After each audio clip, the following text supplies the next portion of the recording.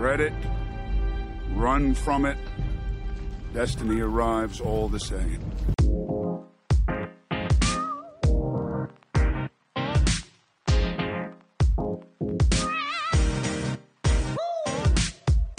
Welcome back to 15 Minutes of Marvel, the only podcast that gives you Marvel reviews, news, and rumors in pretty much 15 minutes. I'm your host, Ethan Simi. The Loki finale is officially here. And if you'll just pardon me for just a second, the podcast will get started as soon as I finish picking up my exploded pieces of brain off the floor, because I cannot believe what I just watched. Twists and turns in the final episode of Loki made for an incredibly delightful, enjoyable, interesting episode. And I gotta talk about it. I want to talk about it. I just finished watching it not too long ago.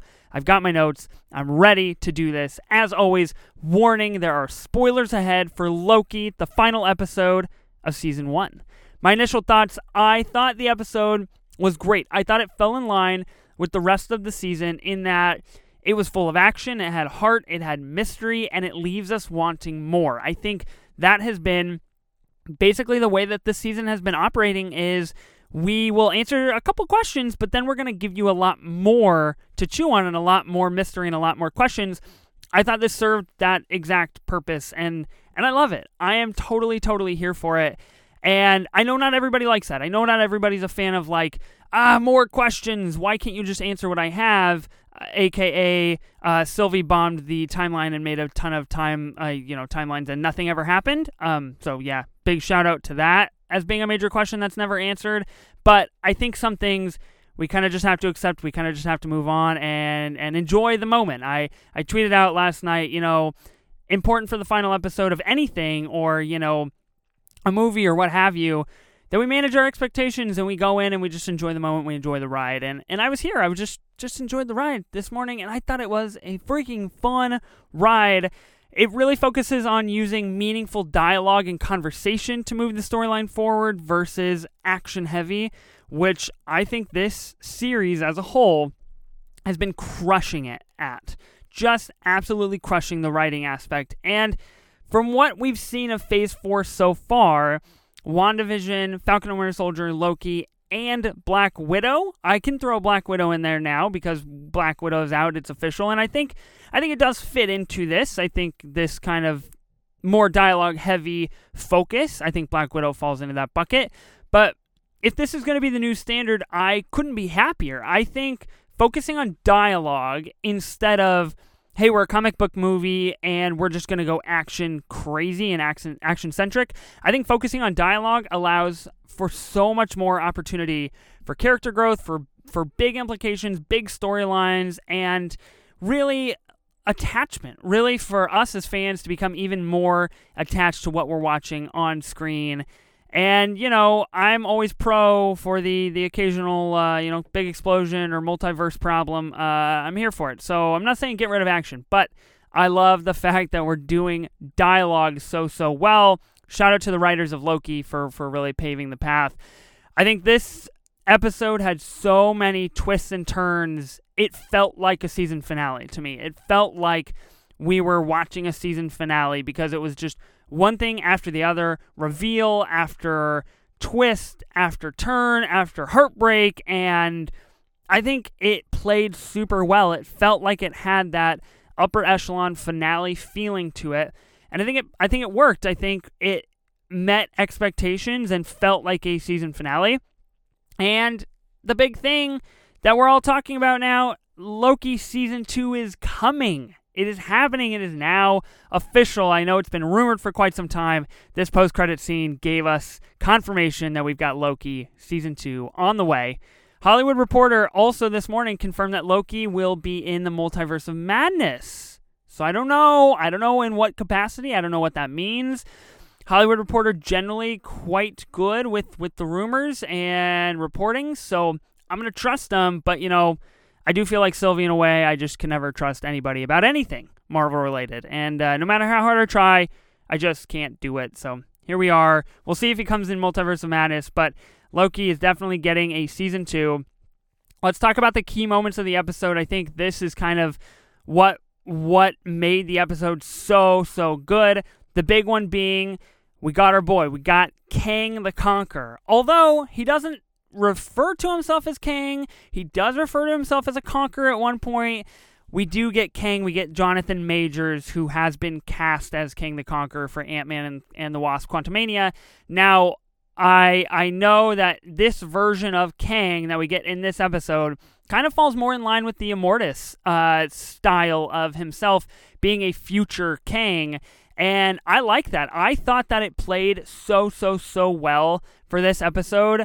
I am still, as I'm sitting here talking, recording, waiting to go watch episode again, I'm still thinking about the fact that he is not scared of the Avengers. He is not scared of time, really. He's not scared of anything else. He's scared of himself. And I think that is going to be such an incredible thing to play with in the MCU moving forward, that we have a villain that is scared of himself. He's not scared of others. He's scared of what he knows that he can do to himself, and all of the infinite versions of himself can do, and start a multiversal war and everything that can come from that. And I think that unlocks the gate to incredible possibilities, incredible potential that we have not seen in the MCU yet. And that, I guess, just the way too that Jonathan Majors delivers that line, that dialogue, the kind of the spiel, the gambit, as he says,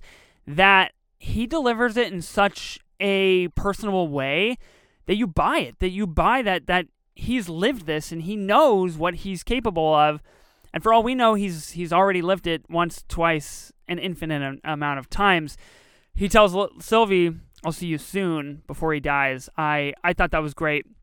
I will give a shout out to Miss Minutes popping up initially when they make it into the Citadel. Ooh, strike fear in me. That was super scary. I wasn't ready for Miss Minutes to show up. But when she did, I was like, oh, Miss Minutes, are we doing this? Like, are you behind this? And then they sussed her out real quick, because that was a fake deal, and she was just trying to get a fake deal. And Miss Minutes working for Kang, I still feel like Miss Minutes is kind of up to her own shit, honestly. I would be for real, because I just don't trust her. And what she was doing with Ravonna, saying like, oh, he thinks these files will be better for you, and blah, blah, like, I don't know if I buy that. It sounds like Miss Minutes is just trying to toy with things herself, but hey, maybe that's a season 2 question. The other really, really big key moment, Sylvie and Loki kissed. We shipped them, they got shipped, and now it's official, they kissed. And then Loki got sent off to a mystery timeline and broke all of our hearts. I think that scene as a whole, excellent. Well done. Range of emotion, takes us on a roller coaster, and says, look, we get to experience this really close connection with Sylvie and Loki, and self-discovery and love and acceptance and trust, and we get to see them kiss. And that is such a wonderful moment to experience, and then bam, Sylvie's going to shove Loki through a time door into a mystery timeline. And what do we see on Loki's face immediately after? Pure heartbreak. Absolute heartbreak. And I think that played so well in the show, because it ropes you in, it catches you in, and then it twists the dagger, if you will, even more. And I just thought it was written well, and I'm pro. I was so freaking happy when they kissed. I thought it was awesome. I had joy. My heart felt so good. It felt like butterflies around my stomach. I loved it. I thought it was great, and I immediately said, like, I can't wait to live this experience again. I know that there's haters out there that are going to say, like, hey, why did they kiss? Not everything has to be about a relationship. But I'm going to say to that, I love it. I think that you should watch the show on a deeper level and not just say Loki and Sylvie kissed. I think it was awesome. And the fact that it reveals that there's two different dichotomies of the characters that we were watching. The one of Loki obviously being the one striving for the throne, the one that always wants the throne. He finally bears his heart. He finally reveals at his core that he is a changed person. He truly cares. He wears his heart on his sleeve. He doesn't want anything to happen to Sylvie, and he doesn't want the throne anymore. When you have Sylvie, on the other hand, that truly, at her core, can never trust. She has lived a life of issues and regret and trauma, And her whole life has been leading to this moment in the Citadel. And it proves that even though she deeply, deeply wants to care and she wants to try and she wants to change, she just can't. It just doesn't happen. Regardless of what she feels while kissing Loki, it just doesn't happen for her to change. And I love that kind of like dyad in the Force, if you will, because it seems to me like Loki's taken a lot from Star Wars. And I just like their dichotomy that they have together. They're kind of yin and yang, and they're on two different spectrums of what they feel and who they are at their core. Thought that was so cool. And the other big thing is we have a multiverse. We have a multiverse of madness now, officially in play. 30-something branches of reality, and with us now understanding the background to Kang and that there's infinite versions of him that will forever try to start multiversal war. Massive setup. Well done. Love to see it. I think it paves the way for Doctor Strange in the Multiverse of Madness, paves the way for Spider-Man No Way Home, for Ant-Man and the Wasp, Quantumania, because he is set to be in that as well. I think it makes it feel like it's an incredibly fluid tie-in without pushing it or compacting it into, a 5-minute intro for Ant-Man and the Wasp.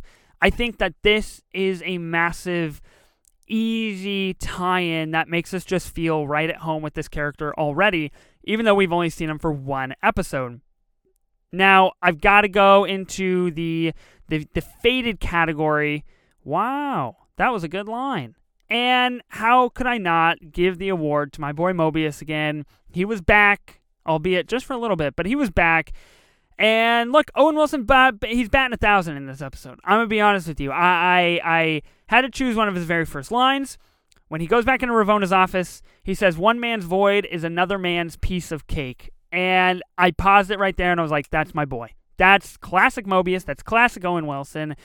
I love to see it, and I love that line. I thought it was really funny. It's, taking a very common phrase and applying it to the void, which is something that is not common at all. And I think his exchange with Ravonna it's meaningful, it's humorous, it's packed with emotion. I think Mobius is so much deeper than we give him credit for.